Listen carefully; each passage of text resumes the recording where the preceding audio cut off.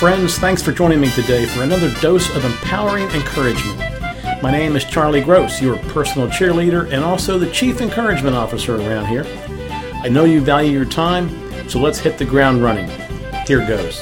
So I just got done skimming, speed reading, and gleaning great info from Ram Charan's book, Boards That Deliver. I got this excellent read from my friend Bruce. Bruce is actively adding value to a number of organizations, so books from his library are true treasures. Anyway, thank you, Bruce. I look forward to adding value to boards too. Well, let me summarize a few key facts from Ram Charan's work. I'll cover some basic building blocks and then 10 questions a board should ask. Other than that, go buy the book or go find Bruce. Here goes. A progressive value-adding board should be able to have lively, dynamic, give-and-take dialogue around substantive issues.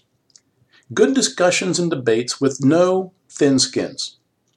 The board members should also be taking steps to become knowledgeable about the business, the customers, the clients, and the employees. They should strive to be well informed.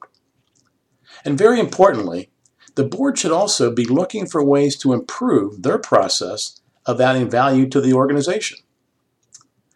All of this said in another way, the board's job is to be goal-oriented, contributing, and constantly improving. And do all this while staying connected as good, close colleagues. Well, the second important area is the information architecture.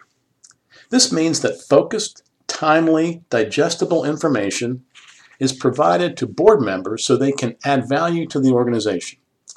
For this to happen, management must be kept in the loop on the timing of board meetings, the information that's required, and the format in which it should be delivered. Along with this provided information, it's important for board members to interact with clients, customers, and employees. In this way, they can get unfiltered, unbiased information. This strategy helps to fill in the information gaps and provide a more comprehensive look at the total organizational picture. Finally, a progressive board focuses on key leverage points. They spend their valuable time on substantive issues, the ones that really matter. Some of those key issues are the right CEO and the right CEO compensation/incentive package. A close second to the right CEO is the succession plan, how to get the right people lined up for important responsibilities. And tied to this one, certainly, is the important issue of the leader gene pool in the system. This aspect was well addressed by Jim Collins in his book, Good to Great.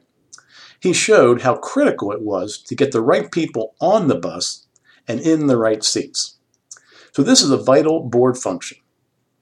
Finally, to excel as a board, a 12-month agenda should be designed in order to address compliance issues and strategy issues, and all the other issues as well.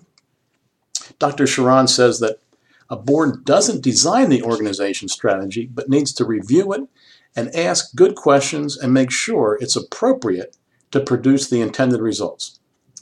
Okay, that's the nugget of a great progressive board. Now, here very quickly are the 10 questions every board should ask. Question 1, do we have the right CEO? Question 2, is the CEO compensation linked to performance? Number 3, does management understand how they make money, or do they understand the value-added recipe of their strategy? Number 4, is management looking at the external trends and diagnosing opportunities as well as threats? Number 5, what are the sources of organic growth in this industry? 6, how rigorous is the process to develop the leadership gene pool? Question 7, do we have the right approach to diagnose our financial health? Question 8, are we examining the right measures that capture the root causes of performance? Number 9, do we get bad news from management in a timely manner, and do we get it unvarnished? And finally, question number 10, how productive are the executive sessions of the board? Well, there you go. The very concise digest of just a portion of Dr. Sharon's outstanding book. I hope this spurs you to greater contributions to the organizations that you love. I know it will for me. Have an awesome week, and thanks again, Bruce. God bless you. Well, dear friends, thank you for spending some of your valuable time with me today. You've honored me with your time and attention, so thank you very much. My prayer for you today is for extravagant blessings.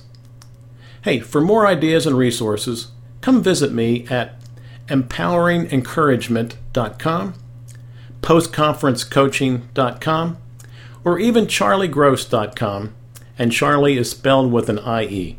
Have an awesome week.